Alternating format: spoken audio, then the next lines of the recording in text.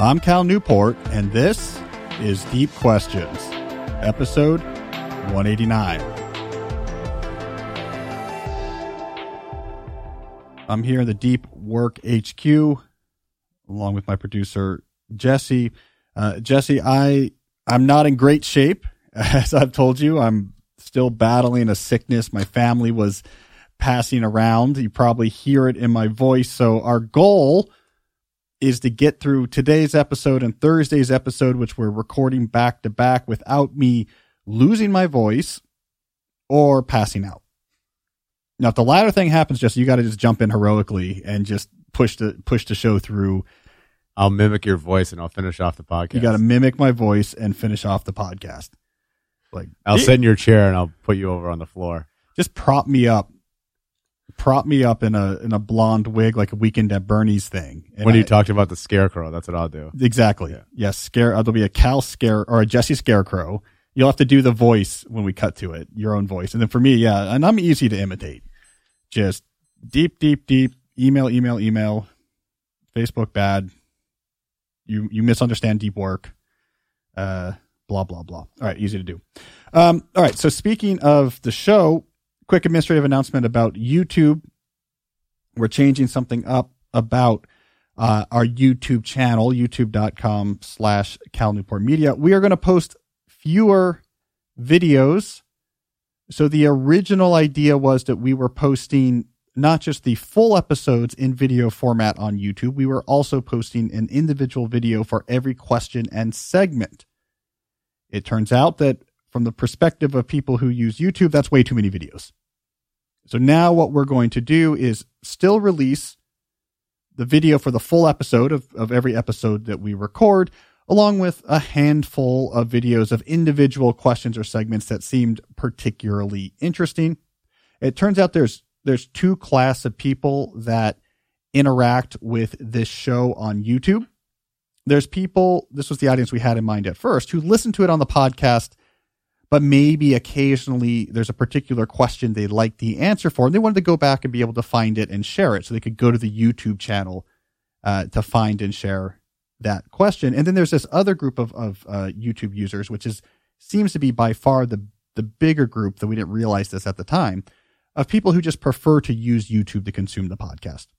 And so for that second group, they were just being completely overwhelmed by having every question turned into a video. And so we decided to serve them, because for the people who want to occasionally go and find a question I answered, Jesse has put these very good, what are they called, chapters? Yeah. Yes. If you look at the description of the video of each full episode, every question is written in the description with a link, and you can click on that link to jump straight to that part of the video.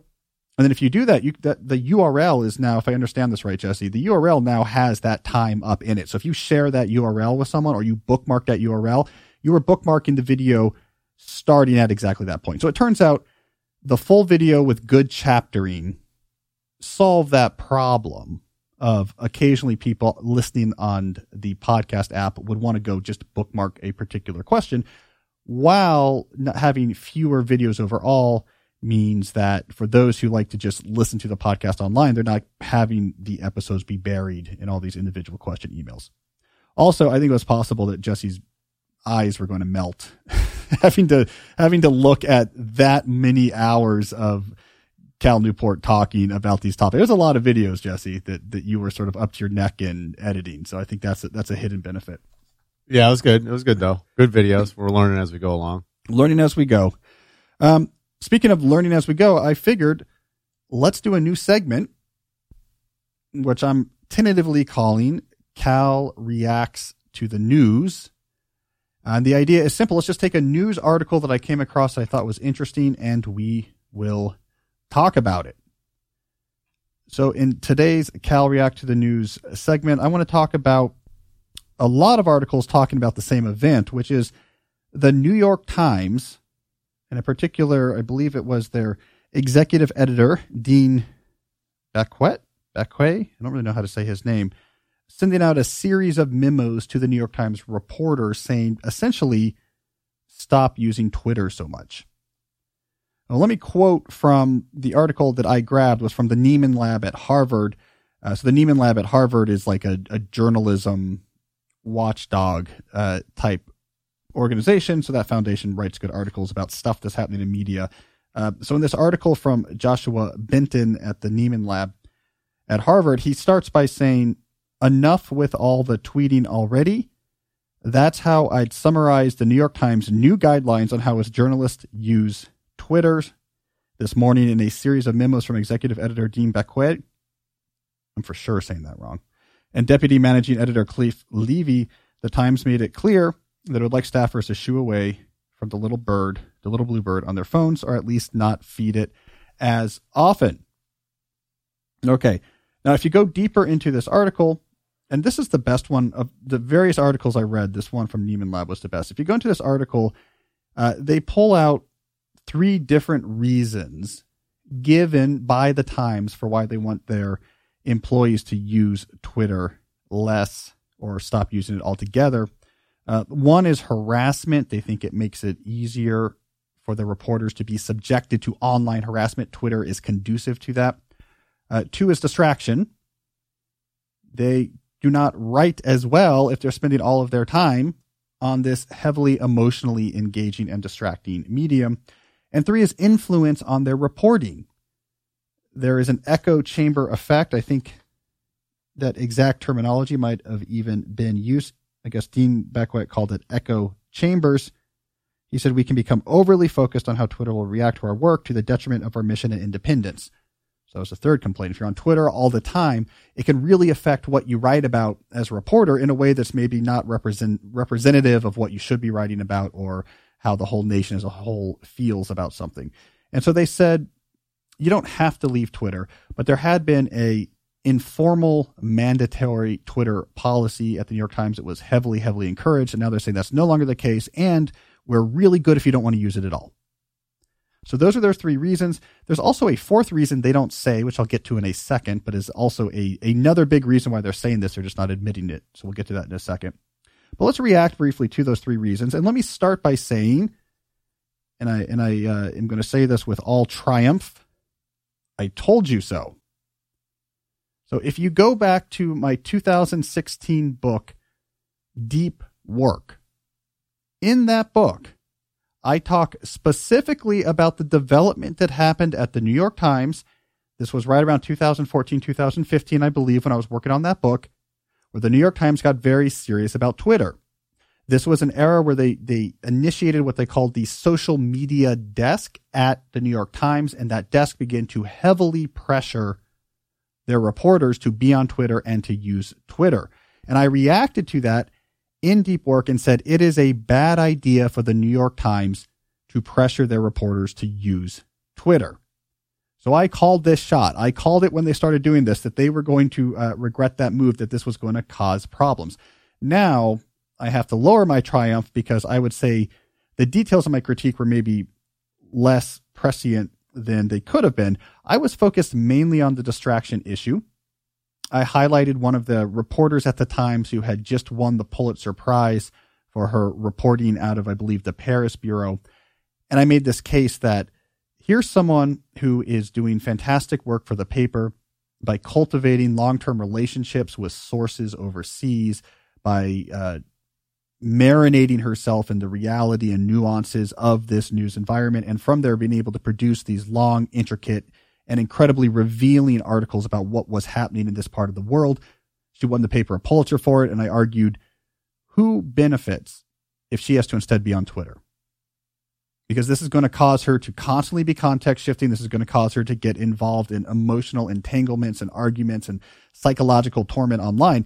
It would objectively make her worse at doing this type of reporting. How is that possibly a good trade-off for more retweets online or slightly more attention from that small, very narrow crowd that is engaged in reporter interactions online, that they see the word New York Times more often? I was like, this does not make sense. I think this is a bad idea.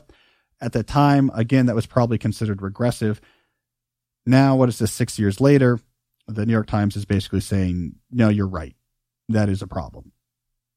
Now, I missed the other 2 things, but they're worth focusing on. The harassment issue is a big one, but I'm going to generalize that. So let's generalize that beyond very specific and intense cases of I'm really harassing you in a way that has legal ramifications, and just talk about the psychological harm of Twitter interaction.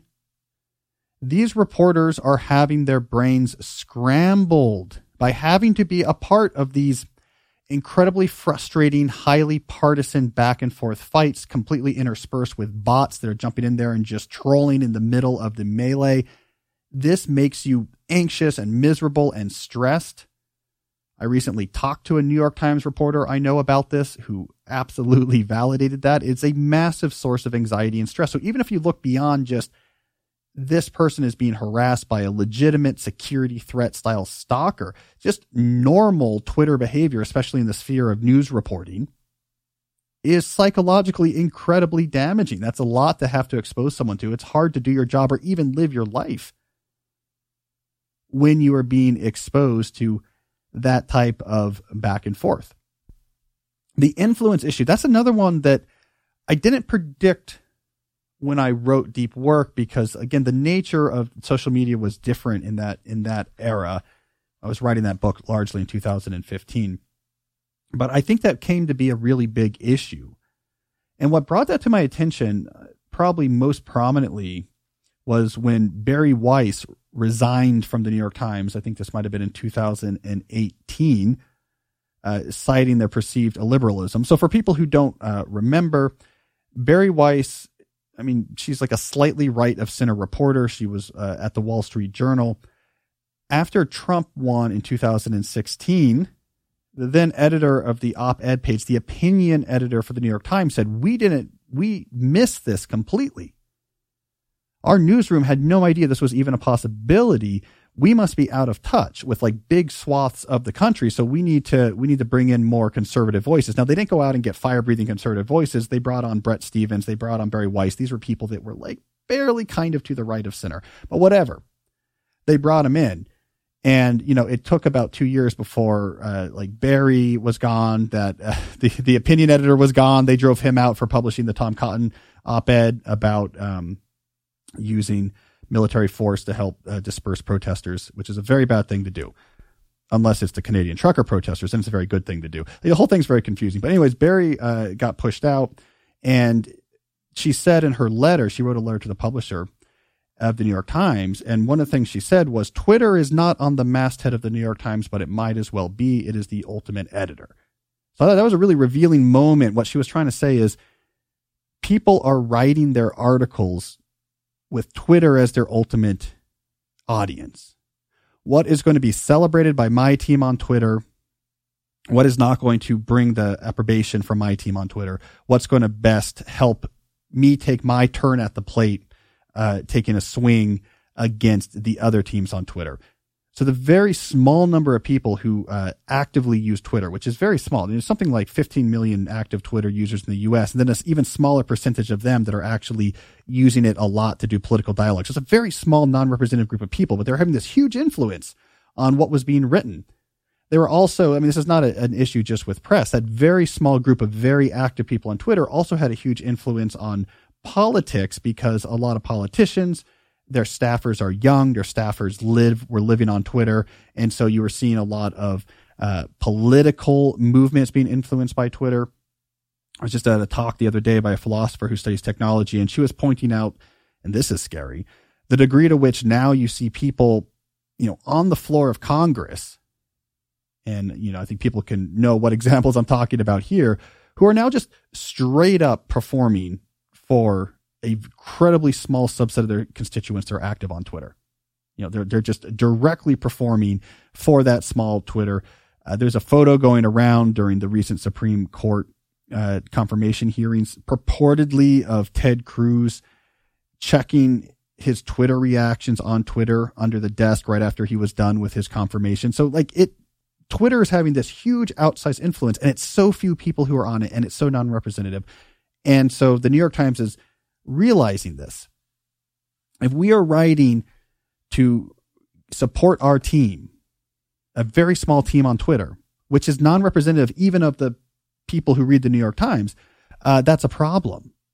That's a problem. The New York Times is not it should not be a system that's just trying to help people write good tweets or what have you. So these were all problems they pointed out, and they all seem like they were good problems.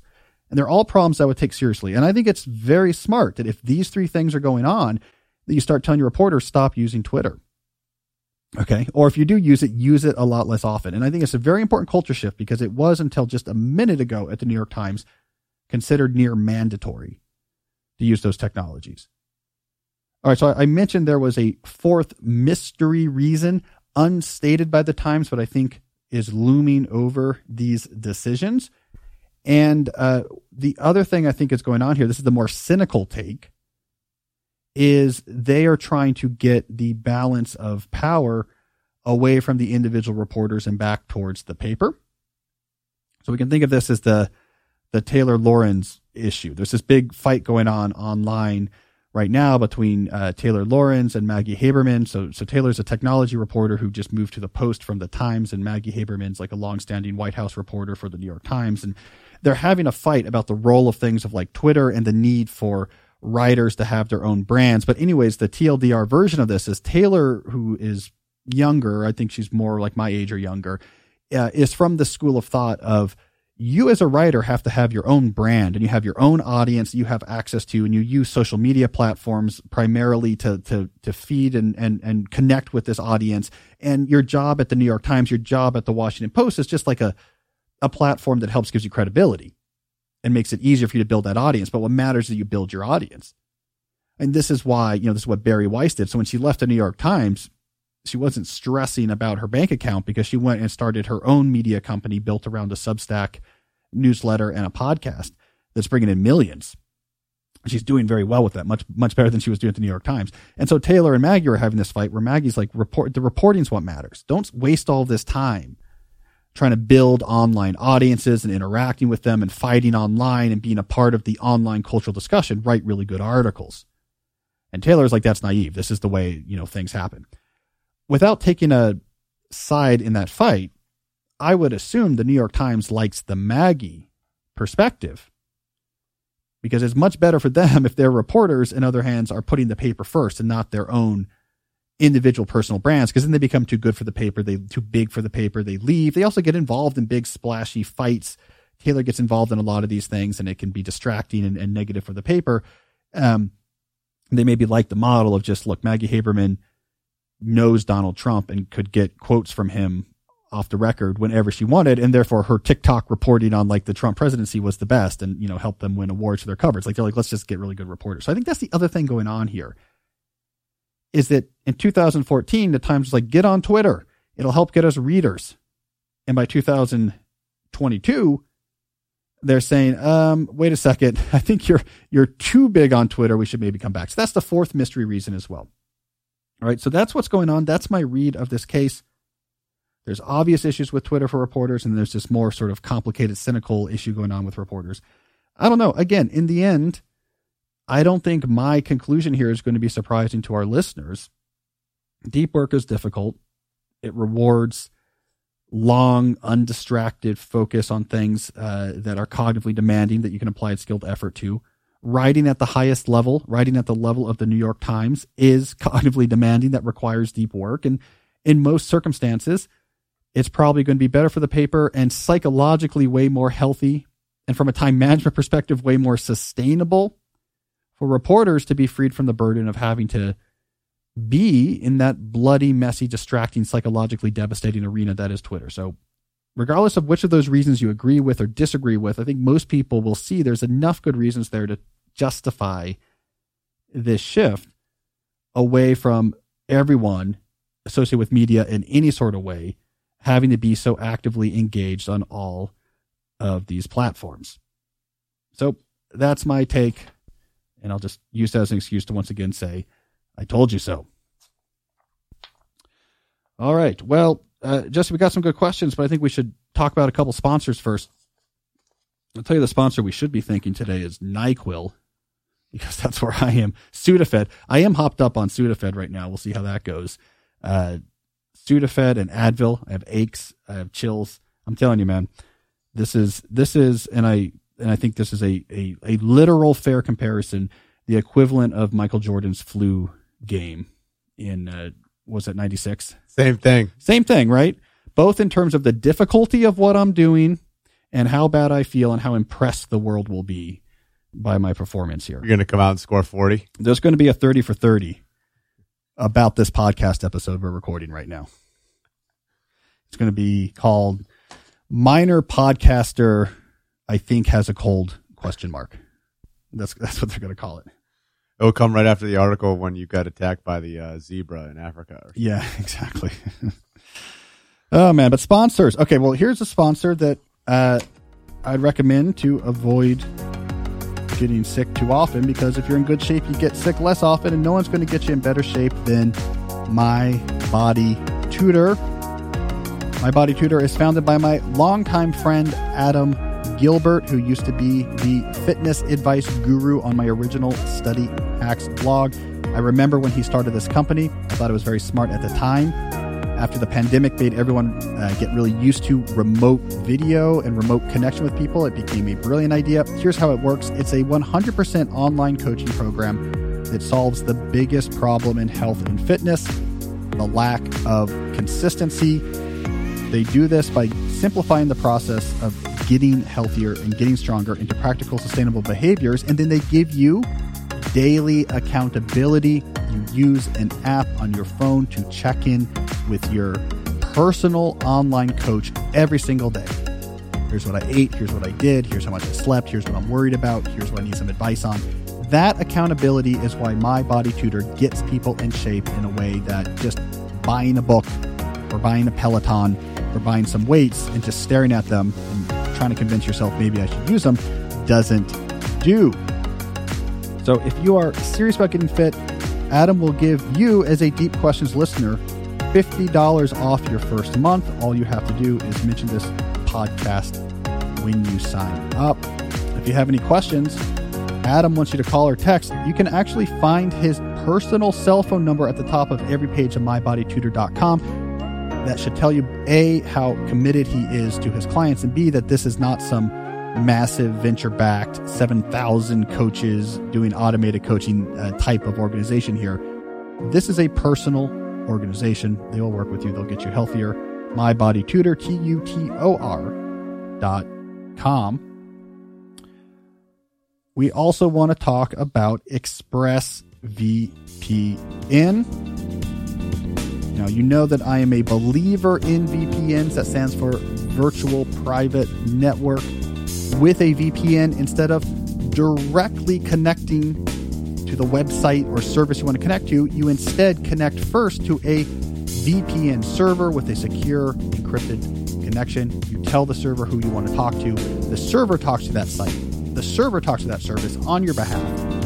So that site or service has no idea where you're coming from or who necessarily you are, and your connection to the VPN is encrypted, so people sniffing your packets nearby have no idea what you're talking about. Look, computer scientists like me, we use VPNs all the time. ExpressVPN is the one I use when I am in particular traveling, or when I want to connect to places where I don't want them to know I'm connecting to them, because it has the most server options, the most bandwidth, it's fast, it just works in the background, you don't even know that it's on. You should be using a VPN too, and ExpressVPN is what I would recommend. So blazing fast speeds, it'll work with all of your devices, phone, laptops, media consoles, smart TVs, and more. They now have servers in 94 different countries. So for example, if you don't live in the UK and you want to watch something on BBC, connect to a VPN server in the UK and then go to BBC. It thinks you're in the UK. You can see that free content. You can do that in a lot of different countries with a lot of different tools. And so I recommend it. So be smart. Stop paying full price for streaming services and only get a fraction of their content. Stop letting your traffic be sniffed by anyone nearby. Stop letting all these websites you're talking to track every last thing about you and sell that to advertisers and use it to profile you. Instead, get a VPN like I use at expressvpn.com/deep. Don't forget to use my link at expressvpn.com/deep. If you do that /deep, you will get 3 extra months of ExpressVPN for free. All right. Sponsors. I heard, Jesse, that we have sold out every ad slot for 2022. So I think people are interested in the deep questions audience. So I guess thank you, audience, for being so sellable to. I don't know if that's a compliment or not. Whatever you are, you're very attractive to advertisers. So, cheers. Keeps the podcast rolling. Keeps it rolling. Yeah. I mean, come on, you're $500,000 a week. That paycheck's expensive. These type of digs that we record in, that doesn't come cheap. Coffee bill. The coffee bill, that alone is $50,000 a month. The dumb waiter for the drinks for happy hour. We don't have that yet, but that's coming. I'll say I was looking at some of our YouTube videos recently. The HQ shows big on YouTube. I don't know if you notice this when you're editing them, but like when you watch it and you see this black curtain back there, to me it looks like I'm in like a really big, like on a stage. Like we're in this like huge space with these curtains in the distance. I don't think people realize that I could reach forward. If I lean forward a little bit, I could touch Jesse's face.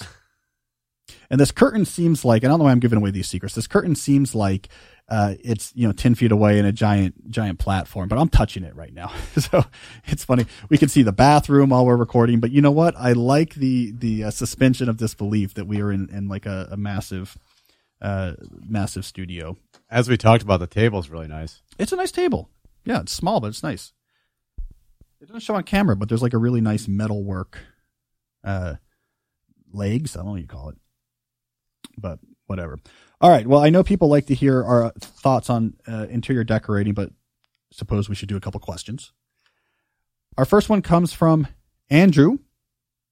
Andrew asks, is the hive mind ever beneficial? I am convinced by your core tenet that the hyperactive hive mind is almost always counterproductive to the ends it seeks to achieve. As a personal example, I used to work for a large consulting firm where incessant emails, Teams messaging, and unproductive meetings were the norm. I now work for a 15-person startup with minimal communication and a lot of trust between team members. My ability to produce quality and develop my skills has grown significantly. However, as a thought experiment, I am curious whether you think that there are ever certain emergent outcomes of the hive mind spontaneity that ultimately creates better collective outcomes. Beehives, after all, are very impressive compared to individual bees. Well, first of all, Andrew, speaking of sponsors, whatever this company is you work for now, this 15-person startup, that should be a sponsor of the show, because the way you describe that startup, I think you get a lot of really good applicants if you were to actually advertise. I love that. Minimal communication, lots of trust, your ability to produce work and develop skills has grown significantly. Everyone keep that in mind. There are companies, there are teams that do not just worship at the altar of the hyperactive hive mind. They get things done. People are happier. They produce better work. The utopia I lay out in my book, A World Without Email, is possible. All right, so let's get to his question. Quick reminder, the hyperactive hive mind, this is a term from my book, A World Without Email.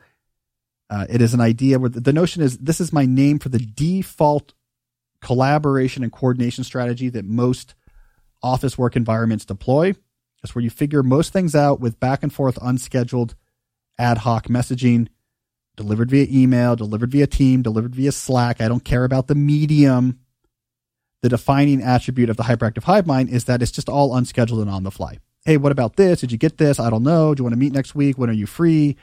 Hey, what should we tell this client when he comes? Just messages back and forth, asynchronous, unscheduled, back and forth.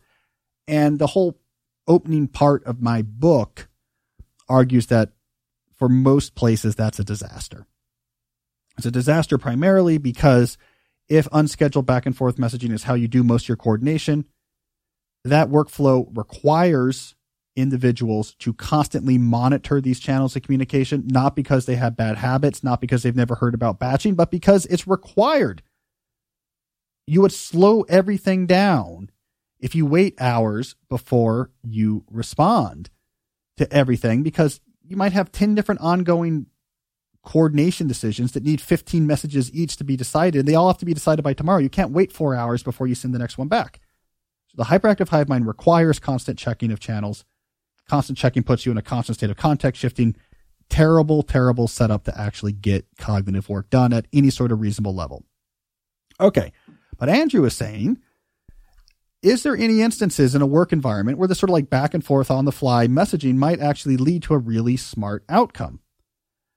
And I would say, Andrew, the only instance I can think of is small groups. So if there's a small number of people, let's say 3 or less, working on whatever, getting a startup off the ground, and maybe they're in the same office or you're spread over the country and you're on a Slack channel. That's actually a perfectly reasonable environment to say, let's just rock and roll. There's so much we have to figure out. We can't even list the stuff that needs to be done. We're just in crisis mode. Hey, what about this? Can you do this? Decision after decision, bouncing things back and forth.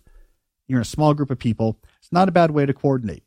In fact, historically, and I'm talking pre-computer network technology, the hyperactive hive mind is the workflow deployed by small groups of people. The example I give in my book is that if you have a collection of 3 Paleolithic mastodon hunters trying to position themselves to kill a mastodon, what's their collaboration strategy? Hyperactive hive mind. Hey, what about there? Go over here. Did you hear this? Stop for a second. Okay, now I want you to move over there. On demand, ad hoc, back and forth, unscheduled. So hyperactive hive mind has a naturalistic foundation, very efficient, flexible way for small groups of people to coordinate. Once the groups get bigger, once they get beyond a small group of people, it doesn't scale. Then there's just too many conversations going on. Now you have to constantly be servicing it. The actual work these conversations are about now can't actually get done at any sort of reasonable level because you're constantly context shifting. So once you get past a small group, no, Andrew, the hyperactive hive mind is almost never going to be what you need to do. So if you look at bees, for example, yes, the collective behavior of bees is way more sophisticated than the behavior of individual bees. I'm more familiar with ant hives. The collective behavior of ants is way more sophisticated than what an individual ant is actually encoded to do. I've actually done research on this. I've published some papers. They're probably pretty impenetrable, I would say, to the lay audience. I'm trying to think what the name of the last paper I wrote on this. I wrote a paper on this years ago. Now this will put people to sleep. The basic idea was we were looking at a cooperative ant searching problem, and we're proving mathematically the minimum bits of memory needed in an automaton representing an ant required for this collaborative search to be anywhere near optimal. And the hint is that it's something like the double log of the number of ants involved. You need something like the double log. So the logarithm of the logarithm, choose your base. I don't care. We're being asymptotic. The logarithm of the number of ants. You need at least that much memory if you're going to have any hope of whatever your coordination algorithm is to fully take advantage of the collaborative search abilities. So maybe I should get a whiteboard and I'll go through some of the math. No, but anyways, the point is I know about this stuff. Those behaviors were evolved over millions of years because it's incredibly complicated to figure out the right individual behavior, the algorithm, so to speak, that these individual units run in an ant hive or a beehive that's going to cause this really smart global behavior for the whole hive itself or the whole ant colony itself is really, really subtle and really, really difficult. It took, millions of years of evolution to figure out. That should be instructive when we're thinking about groups of people who are trying to work together in a business context. It is really hard to figure out what is the right stuff for each individual to do, the right behavior, the right rules by which you react to things, the rules by which are mechanisms by which communication happens, whatever our digital equivalent is of the pheromone trails that ants evolved to use or the waggle dances that bees evolved to use. And if you don't know what a waggle dance is, look it up. It's crazy. It's really interesting. That's really difficult to figure out. So if you want to figure out the local behavior that's going to lead to an optimal emergent collective action, don't expect that to just be whatever you guys come up with, in the 3 years after this new tool was introduced. Don't just expect it like, hey guys, just rock and roll. Here's some email. Oh, here's Teams. Enjoy. You're welcome. That we're going to basically randomly stumble into what really would require an evolutionary sense, millions of years of evolution, and in a human sense where we can actually sit and plan, a lot of planning and experimentation. But we just assume productivity is personal. I'll give you objectives. Here's some tools to communicate with. Work it out. That somehow that's going to work. It's the equivalent of just putting a random algorithm into the brains of a bunch of ants. Let me tell you, as someone who studied this, what will happen if you put just an arbitrary algorithm into the brains of a bunch of ants. Those ants are going to disperse and be killed immediately. And yet when it comes to work, we just assume, it should be fine. We'll let people figure out on their own, like, what's the right way to collaborate. We'll just email, it'll work out. And it doesn't. So anyways, this is my argument, Andrew, is that the lesson from nature is that it's very difficult to build an effective distributed system. The individual algorithms, the rules, the tools by which you can build big systems that work well are non-obvious. They're non-trivial.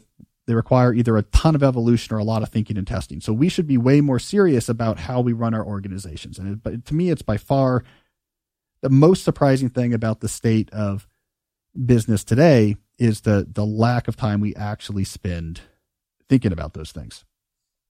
All right, there we go. Jesse, I'm sure you've read that paper of mine. Jesse brings it up all the time.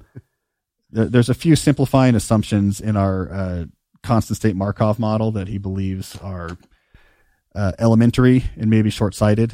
Am I quoting you correctly? Pretty much, yeah. Just as long as you get the whiteboard in here, we got plenty of space for it. Yeah, we got to get that whiteboard in here. Yeah. So now we have a triple threat podcast idea based on our previous discussions. Sports news on sports I know nothing about. Fantasy, like fandom news that just angers fans because we know nothing about the fandoms. And then we connect it with just a lot of mathematics. Triple threat. We would just call it the worst podcast. Truth in advertising. Oh, man. All right. Is that just one question? Yeah. I'm sick. I got to pick up the pace. All right. We're going to pick up the pace here. Abhishek has the next question. Abhishek asks, how do I address a heavy workload if I do not have much agency over the work assigned to me? I'm in logistics and it's been a very busy period for the last few years. Some days I find myself having to switch between 3 to 5 projects, a few of which have deliverables this week. I'm very good at scheduling my time block planning, multi-scale planning, etc. And my manager is a good manager, and they listen to me when I say I have too much on my plate, but sometimes projects just keep coming back for additional rounds of bidding, and there are weeks when I have to work on 3 or 4 projects every day. What are some ways I can manage a busy week that requires frequent context shifting? All right, Abhishek, there's a few things I want to say here. I mean, the standard you have to maintain of all the different types of advice I give, the standard that you want to maintain is I work on one thing at a time until a stopping point, and I do not context shift during that work. No email, no Slack. If I'm going to work on this, I'm going to work on this till a stopping point. No, I'm not saying if you have a 10-hour review, you're going to do 10 hours in a row without a stopping point, but you'll break that up. But when you're working on each chunk, you work on it without a context shift. All right. This means during busy weeks, there's not going to be a ton of time that you're actually able to, let's say, engage with the hyperactive hive mind back and forth with the emails and the questions. And people might even in the moment get a little bit annoyed. Right now, for example, I'm just coming off this really hard period at Georgetown. It's hard because I was co-chairing a faculty recruiting committee and was sitting on another faculty recruiting committee. So we were just bringing out lots of candidates to interview. So it was hard in the sense that I just lost a lot of my time because meals, lunches, interviews, going to talks, etc.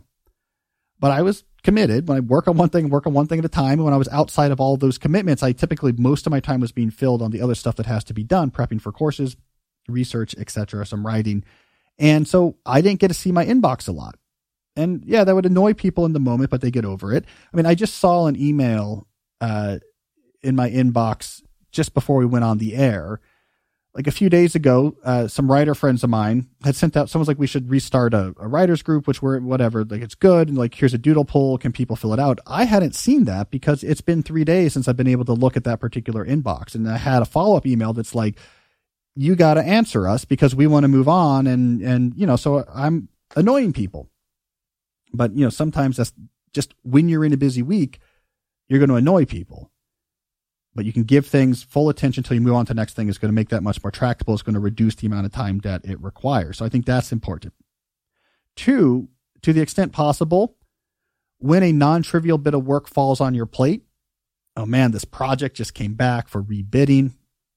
Figure out before you get going the entire process for how you are going to execute that, including how and when you're going to coordinate with other people involved. Reduce work in the processes. I'm going to work on this day. Wednesday afternoon, I'm having an open Zoom where I'm going to discuss 3 different projects that are going on now. So you have to come and talk to me then, and that's where we're going to do the revisions, and then I'm going to send it to you for feedback on Thursday morning. Spend that time up front so you have clarity. Here's how we're going to execute going forward, and you're not wasting time thinking about what I should do next or having to do context switching and email to try to make progress on things. You want to, as much as possible during busy periods, reduce your dependence on the hyperactive hive mind. The perfect state during a busy period would be one where you never have to look at an email inbox. It's all figured out how the work is going to happen, and you're just executing. You're getting rid of that overhead. The final thing I want to say here, Abhishek, is general. You say your employers listen to you when you say you have too much on your plate already, but you are way miscalibrated. This is a very common issue when you're trying to figure out what's a reasonable workload, when you say yes to things. You're looking at probably best case scenarios. You are calibrating your load. A lot of people do this. They calibrate their load to the best possible case scenario. Well, if I'm just working on one of these projects at a time, it shouldn't take too long. And there's like long delays before they come back, and most won't come back. And so like, this should be fine. Yes, I'll do this too. I'll do that too. You need to calibrate your workload instead to like expected case or worst case scenarios. In a week where all of these things I say yes to have come back and I have to work out them all, given the other types of stuff I have to do for the company, will that be a sustainable week or crazy? And if it's crazy, then I have to say no. So a properly calibrated work volume, that's my terminology for the total number of things on your plate that represent an obligation you have to satisfy. The proper calibration means there will be times where you feel underscheduled, and then occasional times where you feel like you really are using every minute of your day. And again, I think we calibrate too often for the best case or an average case. And so when we get those not infrequent harder cases, it becomes completely unsustainable. So if they're listening to you, then tell them, I need to drop this load by another 50%, the total number. And I would track large and medium projects on your plate. I would track it. And, here's how many of these I should have. I'm at my quota. I can't take this on. If you're doing this sort of process-centric planning, put the work time for projects on your calendar so you can see real easily, like there's no time left for me to fit something else in. So I think you probably need to cut back more on the work on your plate. All right, picking up the pace, moving right along. We have Jeffrey. Let me just adjust my papers here. All right, Jeffrey, what do you have for me?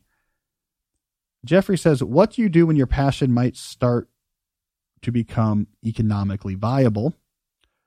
Currently, I have an okay thing going as CFO for a small company, but for a long time, I had a hobby writing fiction. I got some short stories published in professional publications. I even received a few prizes and caught the interest of an agent.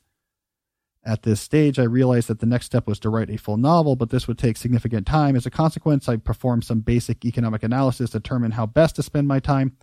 I'll spare you the details of all of Jeffrey's analysis, but basically he worked out that if he wrote 1 hour per day, it would take him 3 years to write the novel.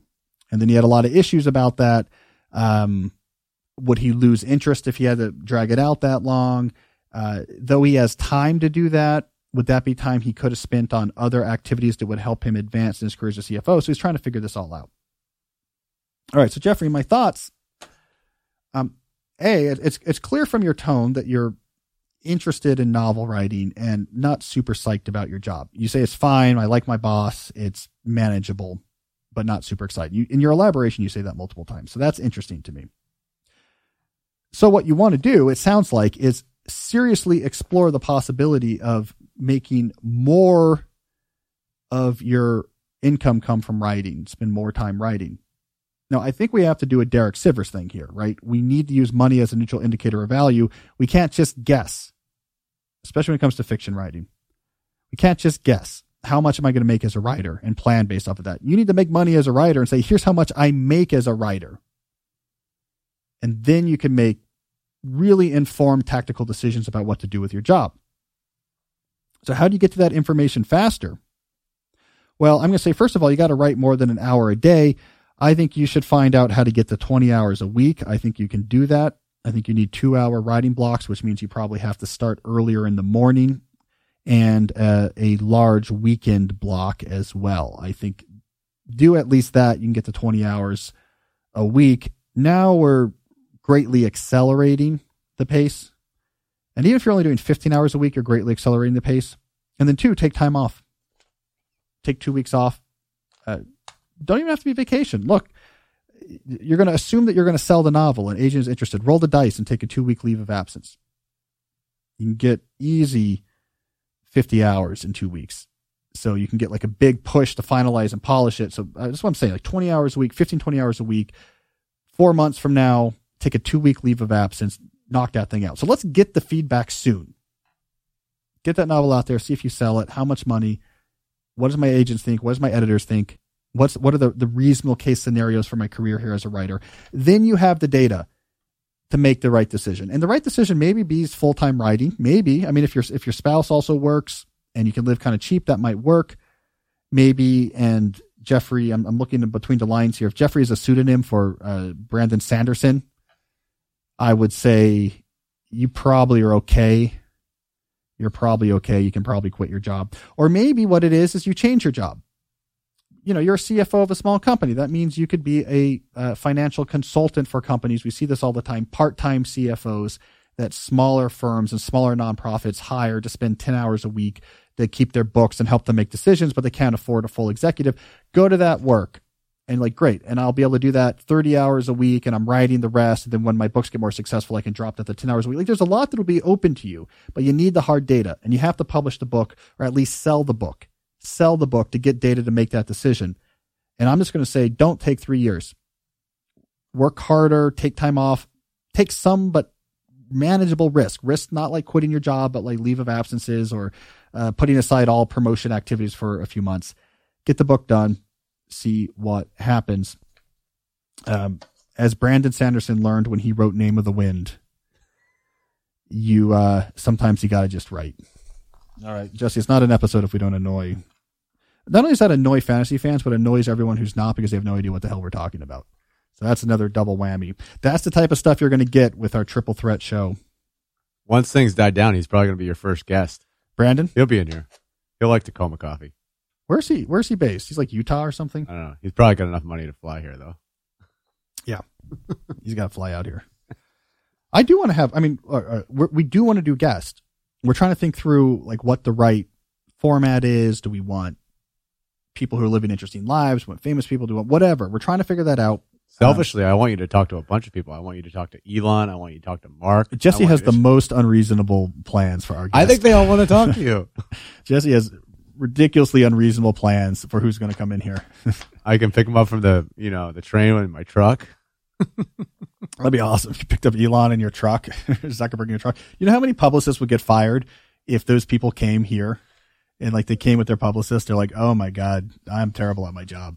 No, I like your optimism. I like it. But anyways, we're going to have guests and I for sure at the top of my list is I want to have novelists on. I think it'd just be cool to I'm going to talk to working, not literary novelists because that seems unapproachable and hard, but genre novelists and tell me about your life. Yeah.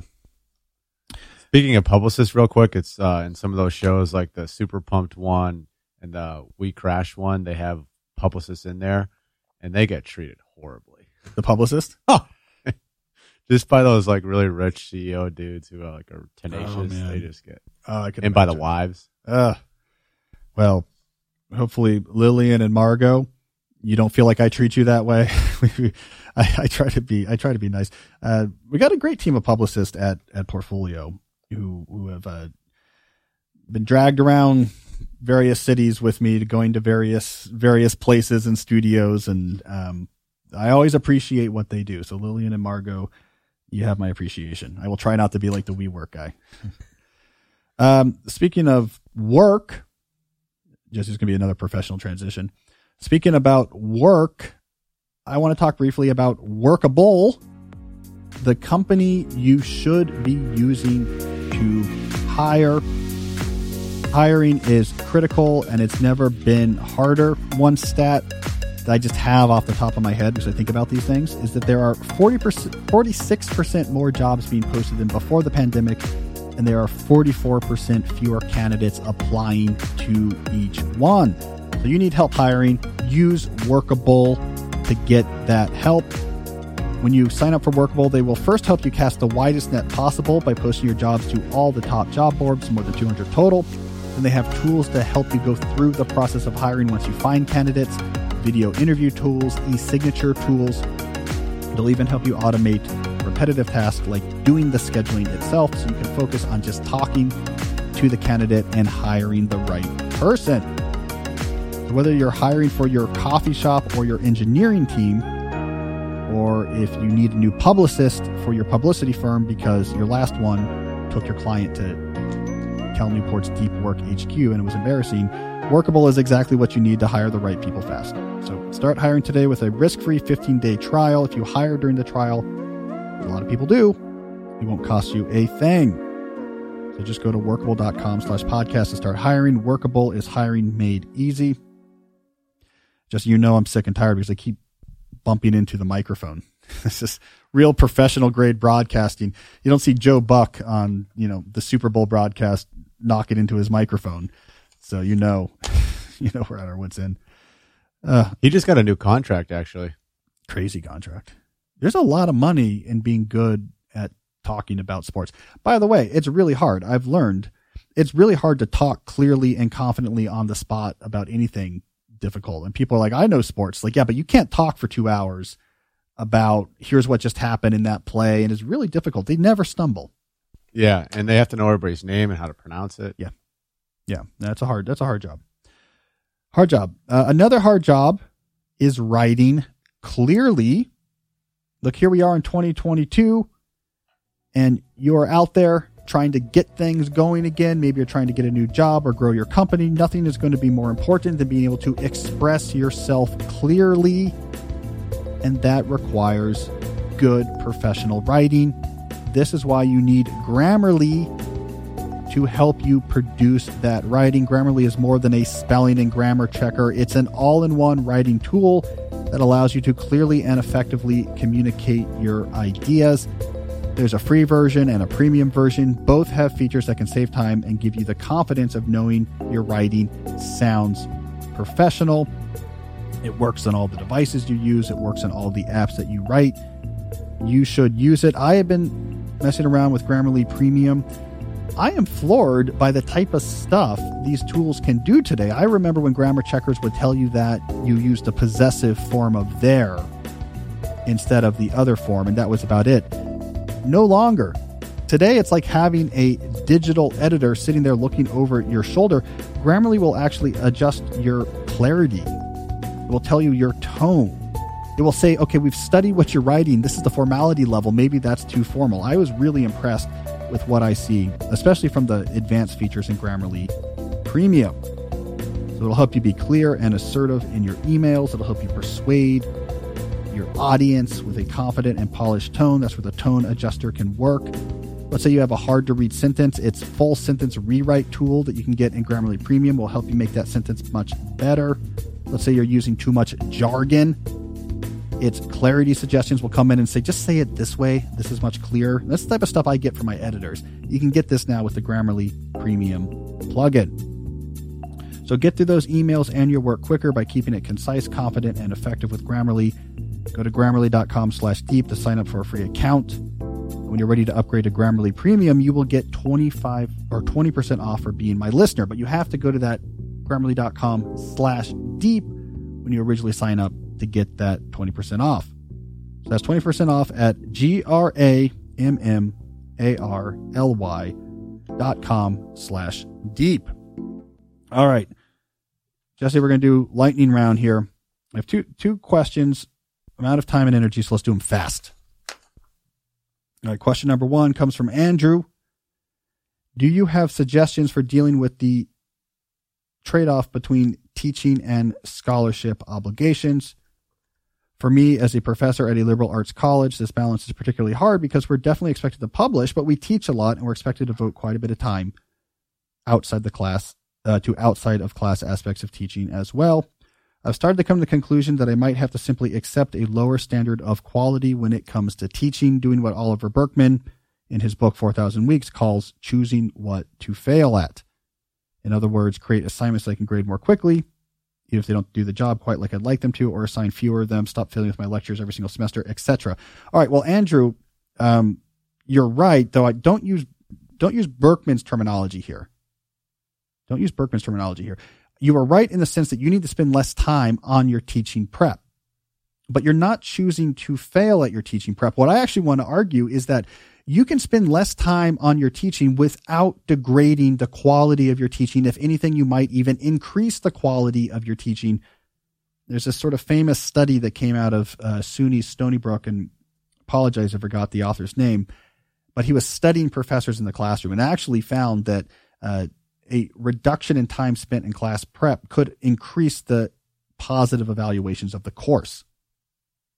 So this is why I say you're right and you're wrong. You're wrong in saying that spending less time means you're failing at teaching. I don't think that's the case, but you're right in the sense that you need to spend less time. Come up with assignments that, yes, test the material well, but are also optimized so that they are not going to take up all of your time to grade. Once you've written a lecture really well, don't rewrite it from scratch every time you teach that course. Lean into the fact that you can reuse that effort. Do a 10% or 20% tweak rule. I do this a lot with problem sets. Why am I going to rewrite a problem set from scratch every single time I teach a class? I've worked a long time on those problems. What I'm going to do is make it 10% better. So if I keep teaching this class over time, those problem sets get much better and better. And the problem set I'm giving to my class 5 years from now is going to be much better than anything I could write from scratch. Like these type of things where you're trying to reduce time do not mean you're giving up on the class itself. I've seen teachers completely drown at the college level in over preparing for every lecture, where often the lectures that come across well is someone who knows their stuff well, they publish in the field, they're clear and they're confident, and they delivered the information. No clickers involved. No complicated breakout groups needed. I know my stuff. I'm going to explain it clearly. Going to make my expectations clear. Let's rock and roll. Actually, like a lot of students, like, great, I know what's going on here. I understand it. I'm evaluated fairly. That's good. The other thing that kills professors from a time perspective in the classroom is this idea that if I'm not always accessible in every possible form, the students will be mad. A complete myth. The students don't need you to be available all the time. They need extreme clarity about when you are available. If they have clarity about how I get in touch with Dr. Andrew and it's reasonable, they're fine. They just don't want to waste time worrying like maybe I can't get in touch with them. Maybe I'm not going to be able to get in touch with them. So Andrew, I think you can significantly reduce the amount of time your classes are taking in your schedule without reducing the quality. If anything, your students might like it better.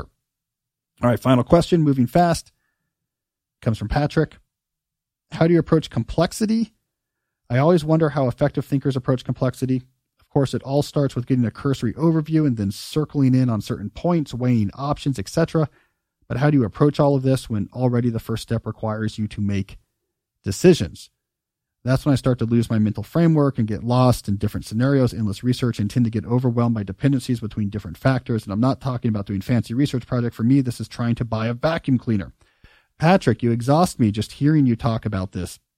It sounds like you're someone who spends probably too much time on those rationalist bulletin boards where everyone's trying so hard to be like, if I can just figure out how to be super rational about everything, I'll optimize everything I do, and no one will ever be able to like say something mean to me because I'll always know the right thing and always act in the right way. You got to loosen up, Patrick. You got to loosen up. When it comes to personal life decisions, just make a reasonable choice. Choose a couple things you like about it, be happy about it, move on. You have a fine vacuum cleaner. I like that the cord is long. Great. Move on with life. Don't obsess about it being the right vacuum cleaner or that you're the best vacuum cleaner guy or you know more about vacuum cleaners than anyone else because that's going to exhaust you and also it makes people think you're annoying. Now, when it comes to mastering complex ideas and research and work and writing, that's a whole other different topic. But even over there, and I'll just tell you this very briefly, Patrick, there's a lot more intuition involved in that than you might expect. Like if I'm working on a complex topic, like I'm writing like a really long article or a book chapter or something, I'll marinate in it. I'll read, I'll talk to people. And then when it comes time to write about it, I try to apply a simplifying framework to it.